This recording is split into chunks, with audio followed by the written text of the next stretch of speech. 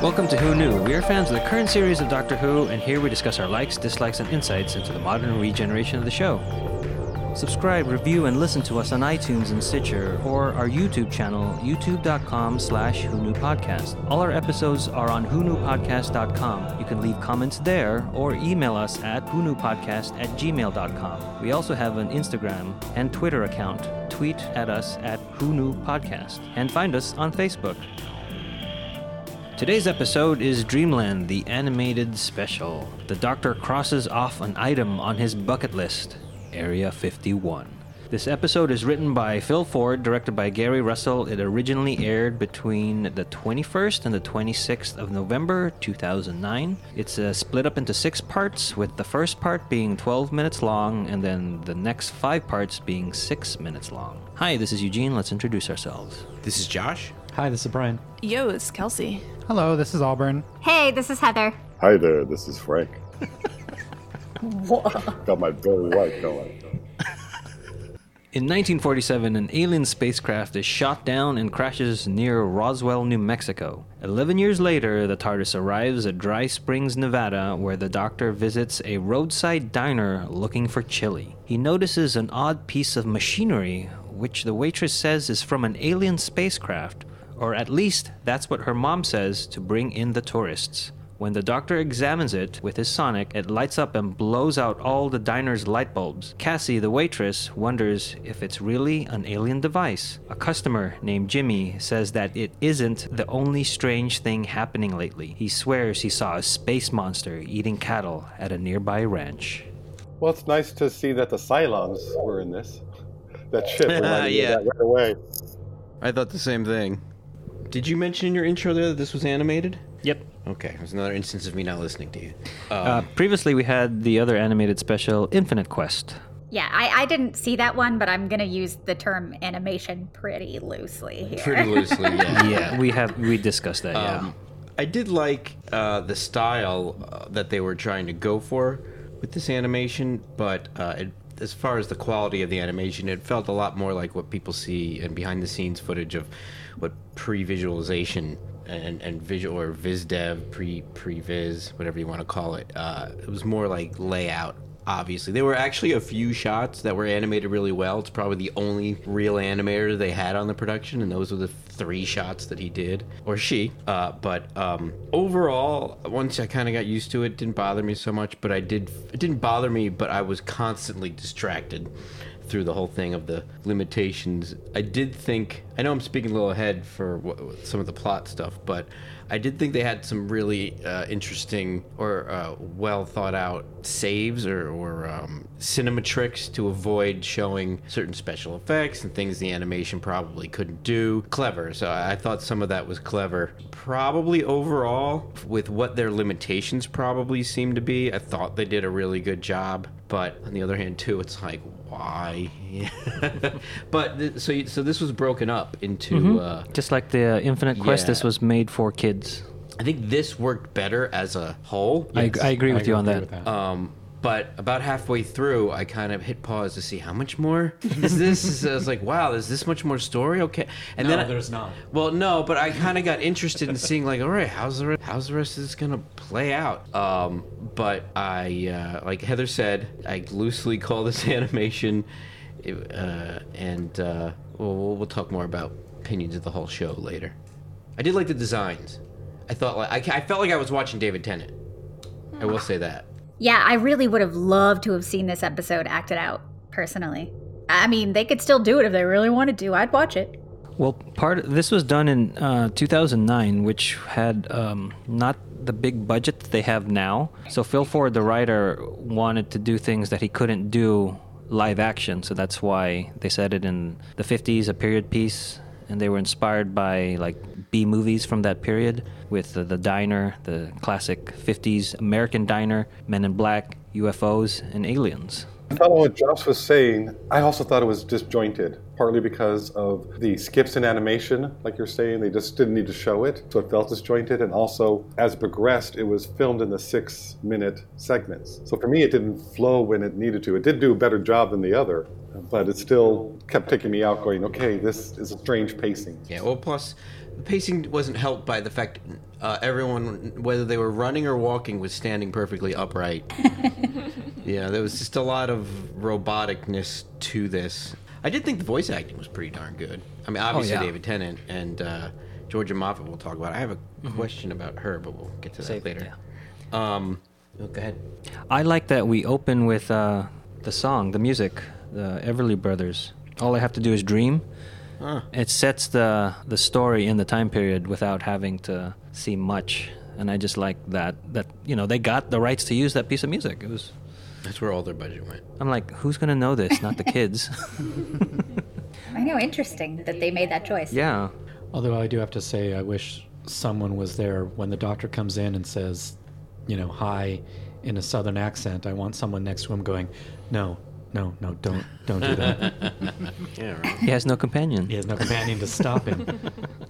I want to know what happened in 1962 to the chili industry.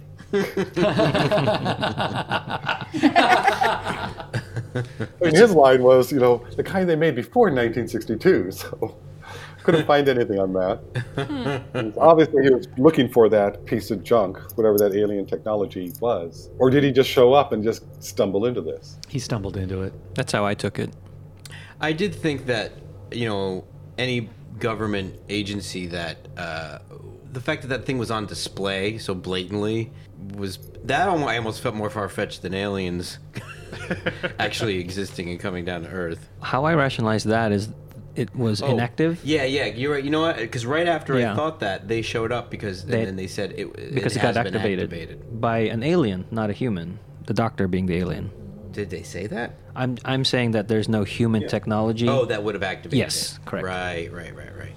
Several men in black arrive to retrieve the ionic fusion bar, better known as the waitress's piece of junk. One of them won't take no for an answer, so the doctor, Jimmy, and Cassie escape in Jimmy's pickup truck. He drives them to see a giant footprint in the sand that the doctor says is from an alien insect called a Viperox. Oh, and one of them just happens to be standing behind them. They run away just as a helicopter arrives and blows up the Viperox. It's the U.S. Army with orders to bring them to Groom Lake Army Air Base, also known as Dreamland, but better known as Area 51.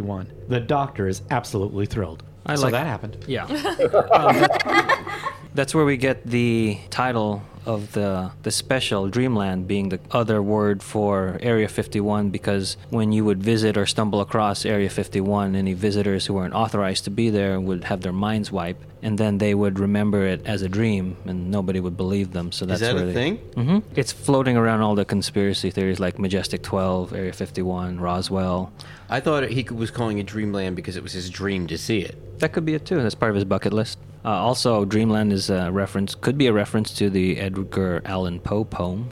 That's another possibility. Called what? Dreamland? Dreamland. About Area 51? Now He that was ahead would of have his been- time. That would have been spooky. I really like Jimmy. Does anyone else have thoughts on Jimmy? I agree At with the first I doctor. thought- His name is Doctor, not Doc. Yeah. He actually gets pretty annoyed about that, which I think is funny. He's Yeah. like, when are you going to stop calling me Doc? Yeah, because the Doctor, in previous versions of himself, dislikes being called Doc. And I think it's the first Doctor doesn't like that in the Time Meddler, and then in the 5 Doctors, and then the Twin Dilemma, and then the Ultimate Foe. Well, let's hope he never meets Bugs Bunny then. Yeah, I thought Jimmy was good. It's tough in this social climate right now to get a comfortable grasp on what is like a stereotype, what is accurate, what is derogatory, because but he was a good character. It's funny to see the 50s, greaserness of him. I liked his hair. Yes. It was great. But I'm more thinking about, did anybody look up the actor? Or Eugene, I know you must have. Yep. So the character's full name is Jimmy Stockingwolf, and he's played by Tim Hauer. And this guy's done a lot of voiceover in video games. I know what I was going to say. That I did feel that the two companions felt like companions. They didn't feel like, oh my God, what's going on? What is that? Who is this? But they had just enough of that and just enough of the type of personality that took charge, and they were surprised by things, but they didn't get thrown by them. I could see them being companions. I agree, although I guess there was some kind of blooming romance between them, and the lack of facial expression or anything. I could barely tell that was happening. Yeah. This is how they did romance in the classic Doctor Who. All of a sudden, at the end of the episode, we're together. And that literally did happen to one of the Doctor's companions. Fourth Doctor had a companion at the end of an episode, an end of a serial. One of the people that they met, she says, I've fallen in love with him and I'm staying with him. And that was her last episode. I'm glad you said that because I was thinking this had a feeling of the classic series more than the modern series. The setting, the way the dialogue went, and I like the flashbacks to him not liking the term doc being part of the classic doctors from, what do you say, the first Doctor? Yes. It's really interesting. Kelsey and I are currently watching through the 13th Doctor, as I'm sure a lot of our listeners are. And it's fun going between like a very, very modern take on Doctor Who and even this, which was only, well, I guess almost 20 years ago now. Well, 10. 10 years ago. Jeez, don't do that to me. Which I guess is, yes.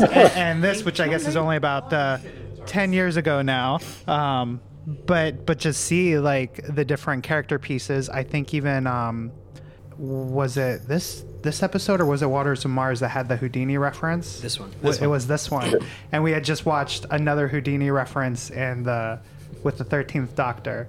So if you're jumping around and watching different Doctors at different times, I think it gives you a little bit more of a perspective on how the Doctor grows and changes. Mentioning the classic Doctors, the way that they wrote this, they wanted to be more cliffhangery in that aspect, so that's why you're feeling that vibe, even though they're broken up into 6-minute episodes. I think that did keep me watching it, though, and just kind of kept me curious, so it did work to a certain extent. But it was very formulated in run, get caught, escape, run, get caught, escape. Yeah, again, for kids. They're like, what's going to happen? And I know you haven't gotten to much of it yet, but since this is a certain type of episode, I'll mention it. Like, how many times is that general or colonel going to pull out his gun and not use it no matter what happens in the room? So many times. They meet the man in charge, Colonel Stark, who tells them that they are going to have their minds wiped completely. They are tied up, and Stark releases the amnesia gas. Using Houdini tricks, literally, the Doctor escapes his restraints, shuts off the gas, and frees Cassie and Jimmy. They use a ventilation shaft to escape the room, but an alarm sounds. They run and hide in Lab 51, where they find a female gray alien locked behind a glass wall. Before they can do anything, soldiers find them. They run, but are captured again. Okay, I just want to say, first of all, that the Doctor willingly, no one ever cuffs them or anything. I mean, the Doctor doesn't even try to not get strapped to this thing in the memory chamber. Mm-hmm. Well, we don't see what happens in between. We just, all of a sudden, it cuts to them strapped to tables. Not chairs, not like, any other thing. Just a slab with some cuffs on it. That is true. That is true. It is one of those cut moments, and the slabs are very Frankenstein. But I just remember thinking, like, why didn't he prevent this from happening in the first place? But it's whatever. Because that's part of the typical 1950s sci-fi. They even had the poison valves in the room, so the person who's activating it might be caught in there. You see, I haven't seen a lot of B movies, so maybe I'm not the right person to talk about this episode. Yeah, Educate me. Most of, actually, this whole episode has the storytelling logic of a 1950s B movie. Right down to what I was just saying, that the guy never uses his gun, but he keeps threatening to use it. Right. Don't move or I'll shoot. And the guy moves, and he's like, I'm going to shoot. And also his reference where he's like, oh, I love this time period. They haven't seen Die Hard or Alien or Die Hard 2 or Aliens because we're going to escape from using the ventilation shaft. And then the whole bit at the end, that's the big climax about the Queen laying eggs, is right from Aliens. Yes. And to break the timeline once again, the 12th Doctor didn't know about the movie Alien. You have a movie about things hugging your face. Mm-hmm. That's racist. Yeah, and Last Christmas? Yeah, Last Christmas. Yeah.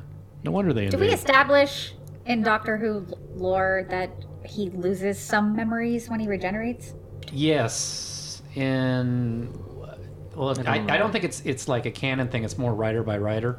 Is this the point where the 10th Doctor says, "Take me to your leader," Alonzi?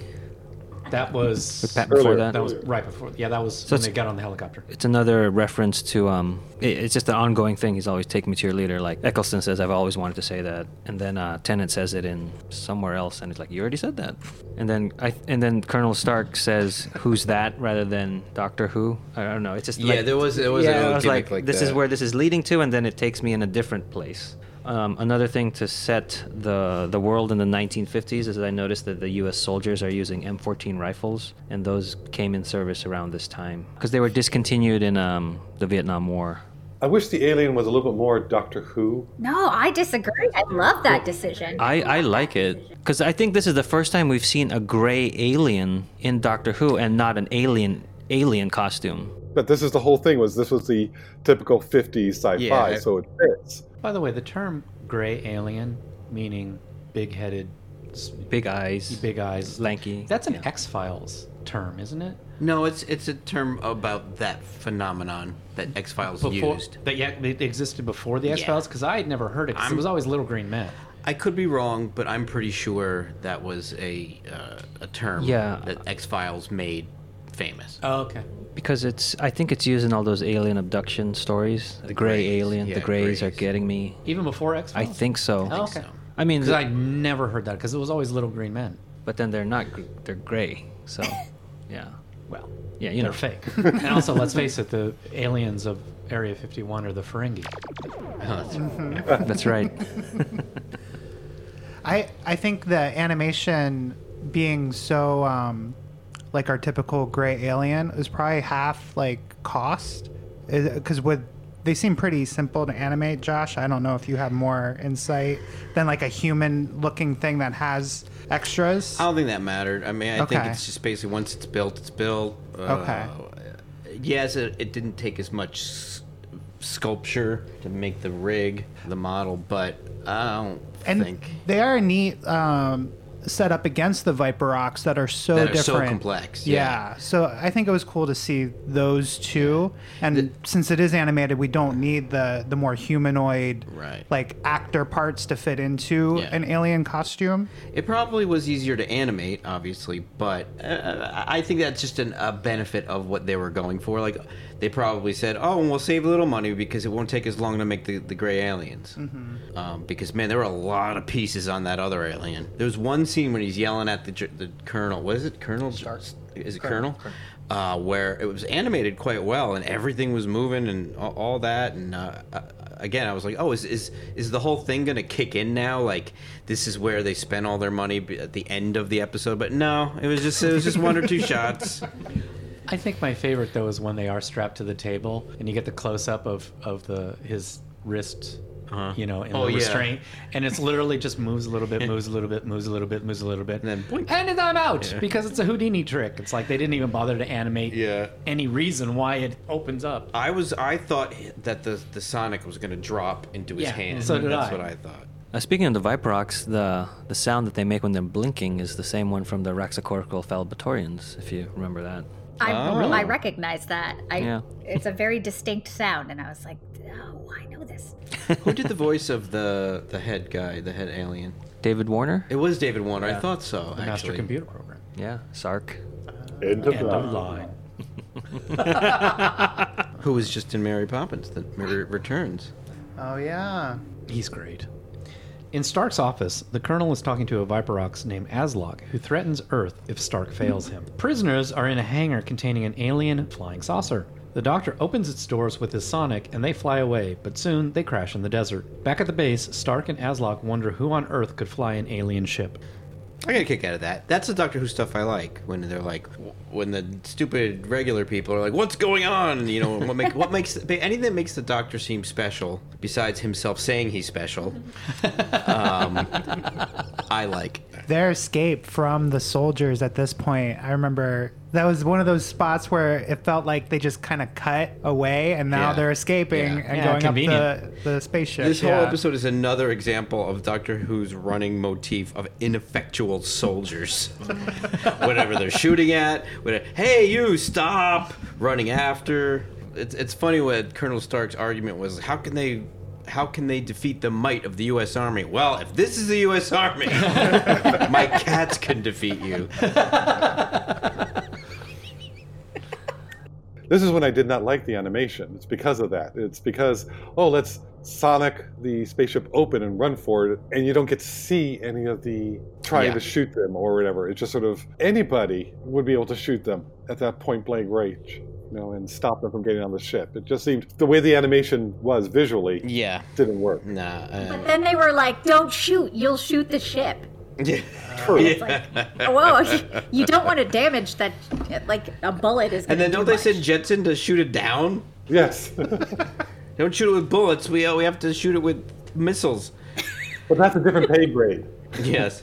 People who are just the security there can't get in trouble for shooting the ship. Yeah, right. It's not our. Oh, That's out of got our. it. Because my thinking too is if they didn't have full-fledged animators on this thing, to shoot a live action actor bending down and pointing a gun takes however long that takes, but to have it animated is could very well take 5 times as long. So if they didn't have a lot of time, they were working under extreme limitations. And I'm sure the idea was like you said in the beginning, let's write an episode that we can't afford to make Live action. So we can have spaceships, we can have as many aliens as we want, we can have all this stuff, but we can't afford to have someone walk correctly Right. or sit correctly or hold this thing or run correctly or pick something up correctly. Like most, especially live action filmmakers, when then starting to use computer generated imagery or animation, don't realize that it's the simple things that you can't do. They probably thought like, we can do all this stuff, but then you realize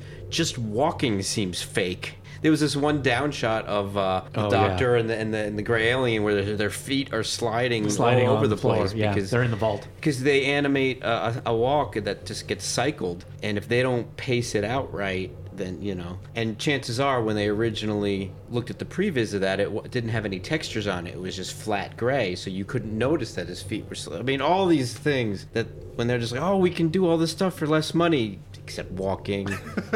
Now the planes are here. They are the F-100 Super Sabres, which again were around this time, so I found that they did at least do the research in the periods of military equipment.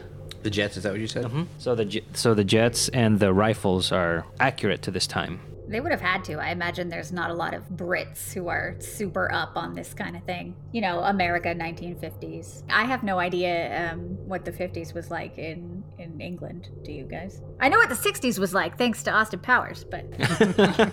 No, I don't know. It's probably Something with the similar. Beatles. Yeah. To me, they just look like the jet that tries to shoot the Enterprise down in Tomorrow's Yesterday. The three walk to a deserted town where a Viprox drags Jimmy underground. The Doctor and Cassie follow them to find Jimmy has been cocooned to the wall. As Cassie breaks him out, the Doctor talks with Aslak and is just about to find out why the aliens are here when Cassie throws a lantern at Aslak, setting the ground on fire. In the chaos, the three run and find the egg chamber with the huge queen that's laying the eggs for their army, and she is not amused. They run again, hop in a minecar, and Temple of Doom it until they ram through an exit and land in the desert. So this is the alien reference with all the eggs and the big queen chamber. You mentioned it verbally, and now we see it. So I thought that was cool that they paid it off. It really grossed me out. Really grossed me out. Ugh. And also, I love the Doctor's reference to when we say she is not amused. Yes, all the says way back that's to tooth and claw. Yeah, and he says, that's a theme with me in royalty or something like that. Yeah. I did like that. They keep referencing how the Viperox can hear things, and so that's how he knows he's not human. He can hear two hearts. And I love the Doctor's response of, and listen to them, I'm not scared of you. Or he says, listen to their rhythm, I'm not scared of you. I was like, Yeah, oh, that was that's such a cool line. it's I a was like, really cool line. yeah. There's actually a good number of moments like that in this. That's why I kept getting sucked in when there was Doctor stuff going on, and with David Tennant's performance, and even the design of him, not necessarily the animation, some of the animation, but and then all of a sudden some low production quality thing happened. But this definitely felt like a Doctor Who episode, one of the lesser thans, but the lesser thans, those are my neighbors who don't do much. But there were a lot of nice moments like that.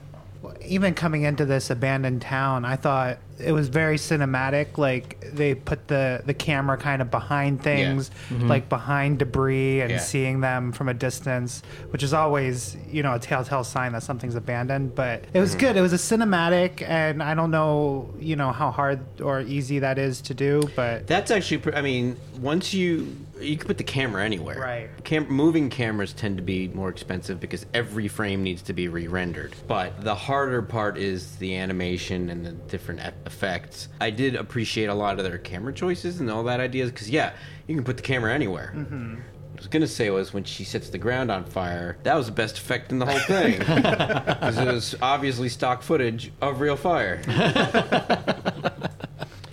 They meet the Men in Black, or the Alliance of Shades mop-up team of robots, whose job it is to protect primitive planets from alien intervention. The Doctor monologues until Jimmy's grandfather shows up and destroys the robots with some arrows. Night Eagle has seen men like this before and knew where to shoot them. They follow him to a cave where they meet a male gray alien named Ravesh Mantalox, who wants to find his wife, Saruba Valek. It was her ship that crashed near Roswell 11 years ago. Their species is at war with the Viperox, and Ravesh came looking for her as soon as he could. As the Doctor promises to get Ravesh and Saruba home, Stark arrives and arrests them. I did like the animation of the gray aliens, like totally, bandanas around their head, I and did like bandages, and the guns blasting, I just thought that was funny. I did. Oh god, that scene must have been. That was probably the most expensive scene to make. But so there's this very highly advanced society with weapons and, like you said, bandanas, but no clothes at all on any alien in the whole thing. They're from a very temperate world. Yeah, I know. Okay. I thought the Men in Black were more of Mr. Anderson from Yeah. Matrix. Oh, well, this And whole really, episode- Alliance of Shades wearing sunglasses. Yeah. Really? That one was a bit too much for me. Well, I think this episode is very aware of itself. It is aware and it's more tongue-in-cheek, but I just wasn't into it, so it made it more silly than fun. This was another animation point that I think I felt what Josh was saying, also with the editing. Like we have our lead agent, his hand transforms into a gun, and then we cut away and come back, and all of a sudden everyone has the else's, gun yeah. hands, because that was probably a lot easier to cut some way, and switch yeah. to than. I got a kick out of the idea that Men in Black are robots, but then so when Night Eagle and his crew take out the Men in Black, that was cool, but they secretly did it from afar, about 10 feet behind them, like that. Right. The way they appeared, and again, that's just like it's CG. They could have put them almost anywhere, but they ended up putting them 10 feet behind them. A little thing that I noticed was the lead Men in Black, his eyes on the sunglasses, you could see his eyes come through. So I thought that was a nice touch. And then it reminded me that happened, I think, earlier with Cassie when they're strapped in the amnesia chamber, whatever. No, it's when later? they run. No, it's earlier than that. It's when they run out of the diner and he's standing in the diner's doorway. No, it's in Cassie's eyes. You see something, and I can't remember where it is now. I just remember Reflection seeing in her eyes. Yeah, Oh, and I thought that was a nice touch that they didn't need to I do. didn't catch that. me neither. And I can't remember where it is now, but it happened both. Can we his talk characters. about the actress who plays her? Cassie is played by Georgia Moffat. We've heard that name before. haven't we? and we have seen her before as Jenny in the Doctor's Daughter. Who's also David Tennant's wife. And Yeah, that was my question. Like, whose daughter is she? the fifth Doctor, Peter Davison, Right, but why does she have the last name of Moffat? because Peter Davison is his stage name. Oh, his last name is Moffat? So yeah. And he's not related to Stephen Moffat? Nope. There are way too There's many way too coincidences many on this names in production. this. Yeah. That's a little crazy. Unless Moffat's like the British Smith. I think Please. Smith is the British Smith, but yeah, there's Yeah. probably a lot less names in Britain than there are elsewhere. He was born. Peter Malcolm. Throwing my phone at Eugene. Peter Malcolm Gordon Moffat. So Davison is his stage name. The whole robot hand thing was exactly like the autons in the very first episode of New Who, Rose. And that's immediately what I thought of when that happened. Yes. Yeah, that's what I thought of too. So it's like another thing that's referencing classic. They are taken to the operation room where they find out that Stark is working with Aslak over a common interest, Ravesh and Saruba. Aslak reveals that Ravesh has developed a genetic weapon targeting the Viprox. Stark says that the weapon can be modified to attack his enemies, the Soviet Union, instead. Suddenly, the main Men in Black robot enters the room with the ionic fusion bar for Aslak. It seems Aslak had the time to conveniently reprogram the robot. The Doctor figures out that the ionic fusion bar is really the genetic weapon. Now Aslak can save his people by reprogramming it to kill Russians instead. But the Doctor sonics the robot, grabs the weapon, and runs to the roof. Stark follows. I like how they took that running theme of the Doctor doesn't, extinguish, doesn't commit genocide except for his own, and put it in here. I think that's a very big part of the show. It's consistent with the rest of the live action stuff. Yeah. But where it's a little weak is that he keeps making references to the Viperox will change or might be able to change in the future instead of just for the sake of not committing genocide. Yeah, you know what? You're right. At first he says it's possible, but towards the end of the episode he makes it sound like he knows. Yeah.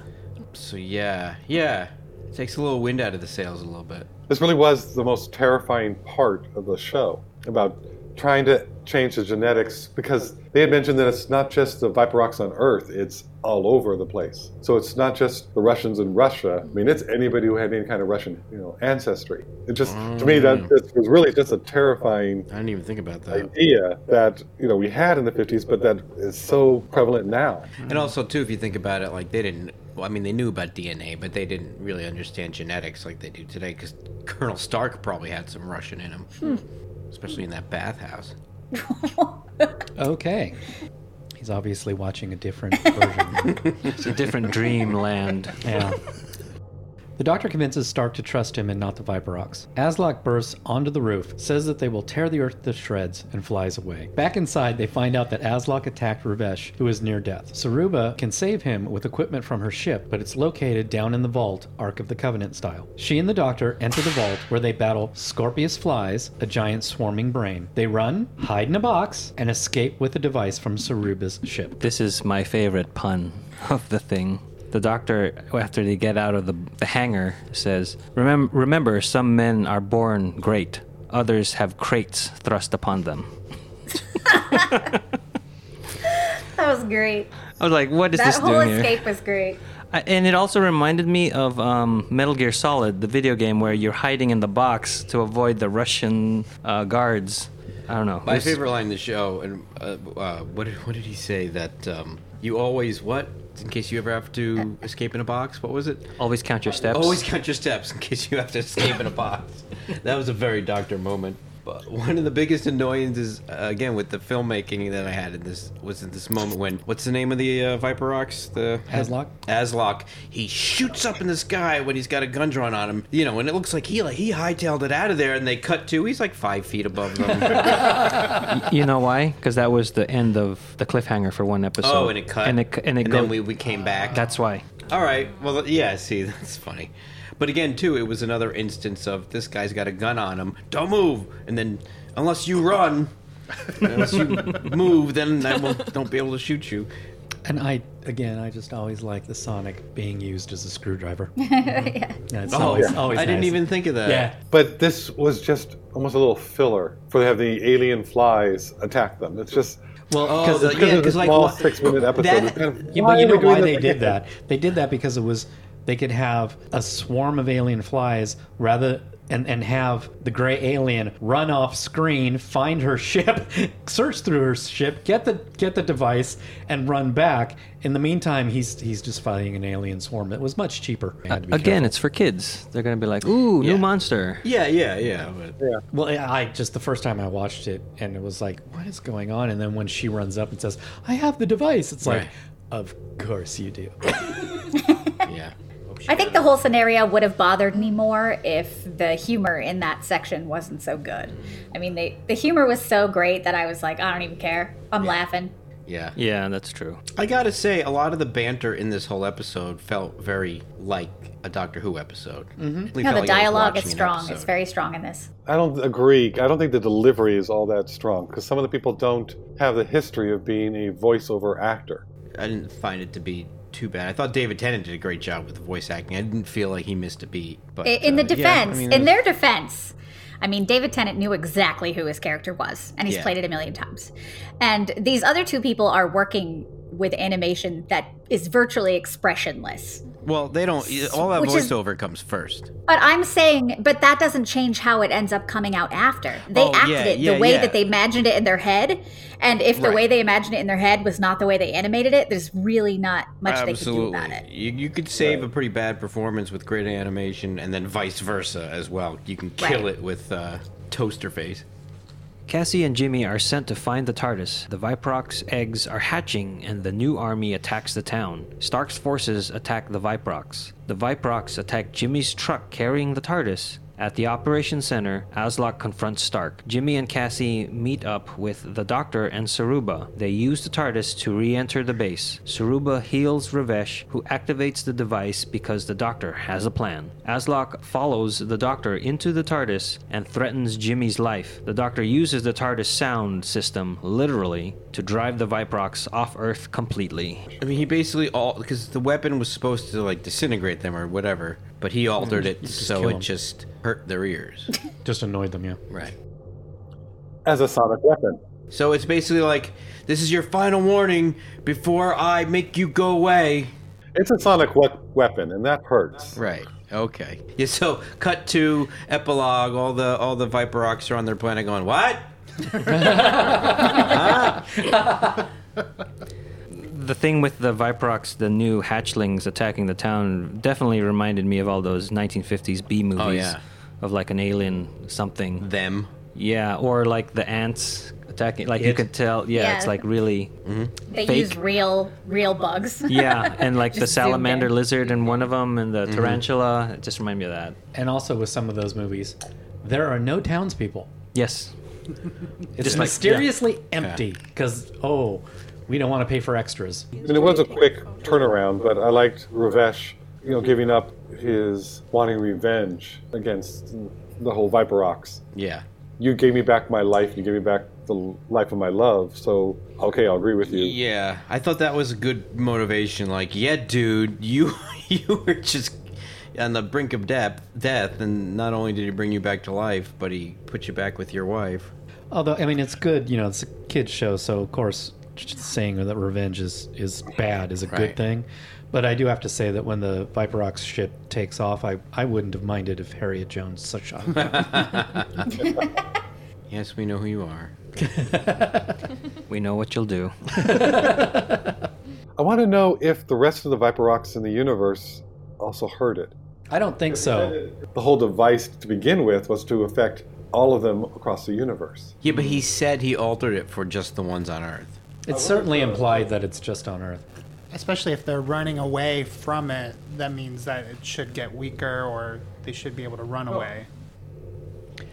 Later, the Doctor gives the genetic weapon to Stark because it will protect Earth from any future Viperox invasions. He explains that he had converted the device on an ultrasonic level to greatly annoy the Viperox rather than kill them. The TARDIS was just an amplifier. Ravesh and Saruba fly off in their ship. Cassie and Jimmy watch as the TARDIS disappears. Here at the end, we have another consistent thing about the Doctor. Colonel Stark salutes him, and he's like, don't salute me. Don't, yeah. Right, yeah. And don't give Stark the device. Just don't. I didn't really see it as turning over a new leaf as much as like, oh, well, what I want's not going to work, so I'll just do this then. I just want the episode that takes place in the 60s where we see all the Russians in Moscow go, "What's that noise?" and try to dig underground. In Russia, it digs you. It did seem at the end that Stark had turned over the new leaf and now he's the good guy. the way it was written. Yeah, but it was such a The doctor said, simple turn. Russians are not that bad people anymore. Right. And, so it's just kind of everything wrapped up in a nice little bow. I think Stark is the worst character in this episode. Yeah. Yes. He starts off extremely stereotypical and he doesn't get any better. Like, he changes his mind on a dime and he has... I don't know. I just don't like him. Yeah. But I guess it fits. It fits the motif. I get it. All right.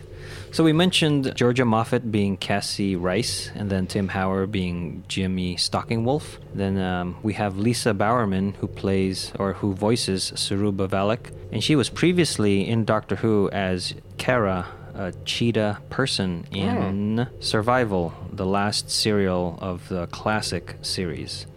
Oh. And then we mentioned David Warner being Lord Aslock. We mentioned him as being in Tron, Dillinger, and Sark. And he's also involved in Doctor Who audio dramas. He was also... What other time travel movie was he in? Time and time again. Time after time. Time after time. That's what it is. Time after time and Time Bandits. That's right. He was the Lord of Evil in Time Bandits. Jack the Ripper. Jack the Ripper in Time After Time. Such a good Malcolm McDowell. Such Yes. a good Yeah. movie. Oh. Maybe Steenburgen. When we saw it, when we first saw it, it was a week before the time frame of the movie Time After Time. So when we first saw it, it was actually taking place in the really? future. Stuart Milligan plays Colonel Stark, and we will see him again. And he will play Nixon. Oh. Oh, okay. Oh. Stuart Milligan also does a bunch of anime voiceovers, so that's where I recognized his voice from. You can look up, it's just a lot, like Pat Labor and a bunch of other things. Clark Peters plays Night Eagle, the grandfather of Jimmy. He is Harry from John Wick, and he was also in The Wire. Nicholas Rowe plays Ravesh Mantelax, and we know him best from Young Sherlock Holmes. He's also in The Crown as Colville, or Cornelville, whatever. Peter McGinnis plays Mr. Dread, which is the main Men in Black guy. And he was Gregor in Alien 3. Oh, yeah. Oh, okay. The spaceship that the Androvax use is going to be seen again in the Sarah Jane Adventures. It's the Prisoner of the Jadoon, I believe. And Mr. Dread, the main... The Alliance of Shades, he will return also in the Sarah Jane Adventures with the Vault of Secrets, and so you get to kind of see him live action as opposed to computer animated. All right, final thoughts on Dreamland. Let's start with Heather. Okay. I actually loved the 1950s, the stereotypes, the alien. I loved all of that. I thought it was really clever in that it wasn't clever at all, if that makes any sense. And I knew nothing about this episode going into it, so animation and restrictions aside, I enjoyed it. If you're a completist and want to see everything, go for it. Personally, I did not like it, and I don't think you need to hunt it out to try and find it.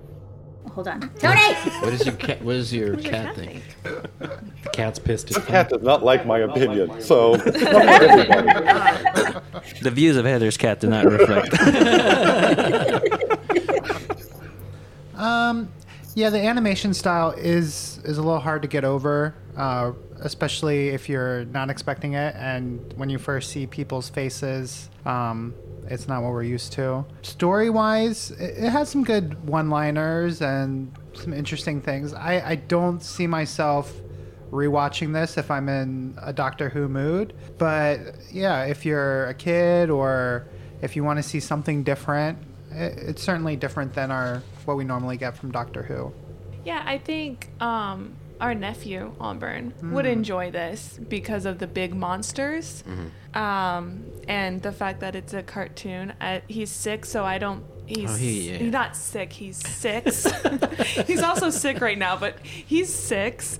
And I don't think he would hold the bad seed computer animation. Even when against... kids notice that stuff, they just oh, it's not as good, but they still enjoy the thing. So I agree with Frank. Like, this is not one that I think you have to seek out and watch. So just go. I'm apathetic to this episode. I don't like it. I don't There's nothing there to dislike for me either. It doesn't make me angry. So I don't know. Watching it for the podcast was fine. I think like, who was it? Frank was saying like for a completist, it's enjoyable. Like I enjoyed it once I was like, okay, this is what we're gonna be watching. I'm kind of 50-50 about it. I enjoyed just as much as I didn't. Don't know if that leaves me exactly apathetic because just the fact that there's more Doctor Who out there to watch and have. That's always a good thing. Yeah, that I enjoyed that, and I thought the jokes were good. I thought the story was pretty good, and the shortcomings story-wise, I felt were so like making fun of itself, or it knew what it was doing. I didn't feel they failed at it. It was just like, yeah, this is what we're doing. It's kind of kitschy. I kind of enjoyed it. It was a period piece, so I like what Heather was saying about it as well. And I really, in overall, maybe I'm 51% liking it because the counter steps, because you never know when you have to escape in a box. I think that just wins me over. And he had that whole place mapped out. Yeah. So like you, Josh, you are 50-50. I'm 51-50. I'm 50. 51-49. Oh, 51-49. I'm also an idiot. Maths. He can draw, but he can't add. I'm 50s. You're nifty 50s. Wow.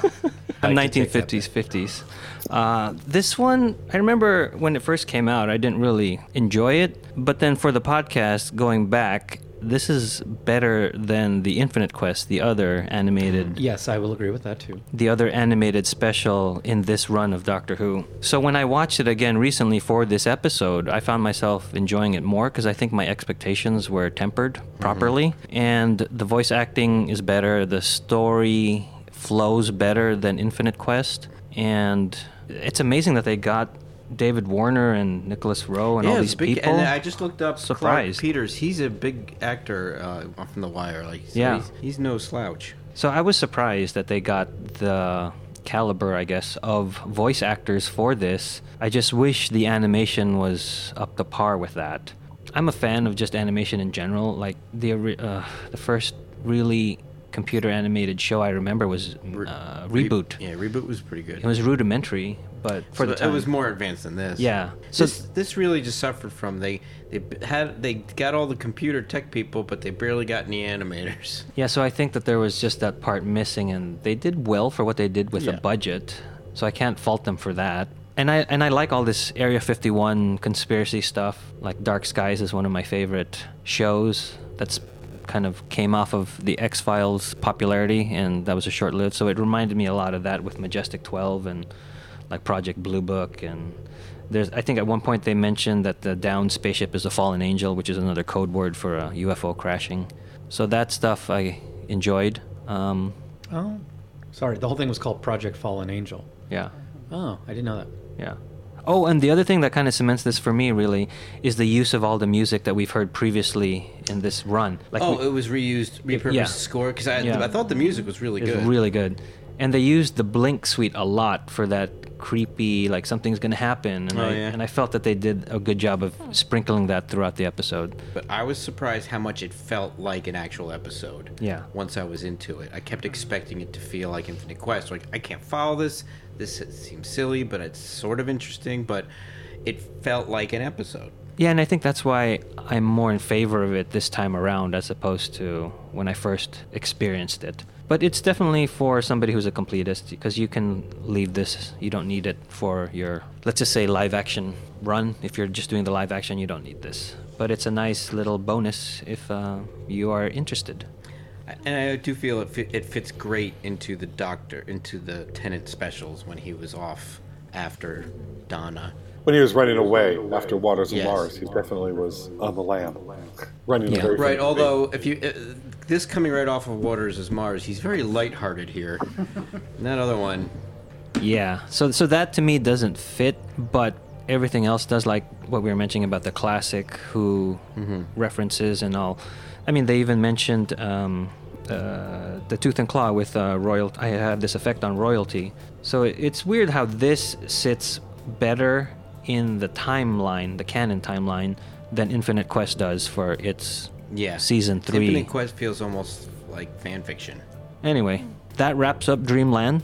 Thanks for listening, and we will see you next time when the future becomes the present.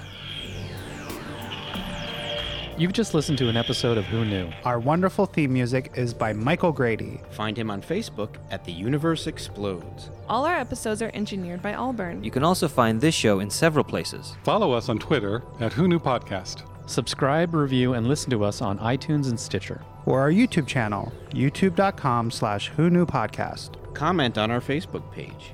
Please leave comments, reviews, and click like to help support Who Knew Podcast. Also listen to us on your Amazon Echo by enabling a podcast skill. All of our episodes are on whoknewpodcast.com. This podcast is inspired by Doctor Who. The longest running sci-fi show in history. And especially the revival spearheaded by Russell T. Davis. Thanks to Russell, Sydney Newman, Verity Lambert, Ron Grainer, And all those involved in the adventures of our favorite Time Lord. Your work continues to inspire and entertain. Are we okay? We will be in a second. Okay, you let us know. First of all, my lights went out. I don't know. I noticed that. Yeah. I was like, what happened? Oh no. Do you want to check cat that? do Get what? out, get out, get out, just get out, just run, just go. But my power's still on. Yeah. So I don't. Do you want to check on Go, that? what's going run, on. Yeah, check run, on that just- real quick. Let me check my other light switch. Yeah, that's more important that Go you're down okay. into the basement with a Open the flashlight boiler that has room. loose batteries. Well, all the power works, but the lights don't. No, If you need to do anything, just please do it. no, I'll just sit in the dark. All It's right. fine. Are the It's lights about in to your get. whole It's about apartment to be off? right here. At least we're watching your back. Yeah. that's right. No, I'm really scared. Oh, no. It's fine for now. That's good. That's very Blair Witch looking. That's good. Don't say that to her. It will freak you. Well, here's a question for our listeners. Which one of us is a professional animation director?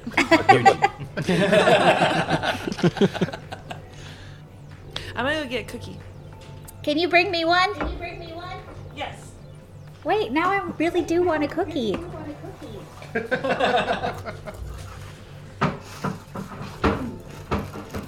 Where'd you go, Heather? I brought it to you. Was she there? That was for Heather, Allburn. Oh, here you go. You. Oh, thank you. Thank you. I got my own cookies. I'll sit in my dark kitchen and eat them alone. My cat. Cookie. Can you hear me crunching? Yes, that I can hear. What's that called? Those type of videos where it's just people audio. ASMR.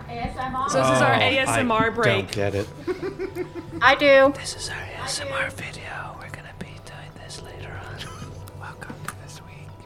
Doctor Who ASMR. You guys stop. I am ASMR sensitive and you're going to put me to sleep. I am now gonna take a sip from my straw. That's a terrible sound. You know nothing about how this is done.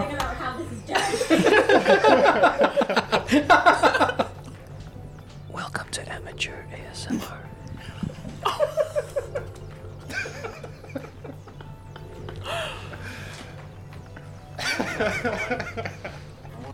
Back when toys were toys and boys were boys. Oh, good lord. That's gonna be your sign off.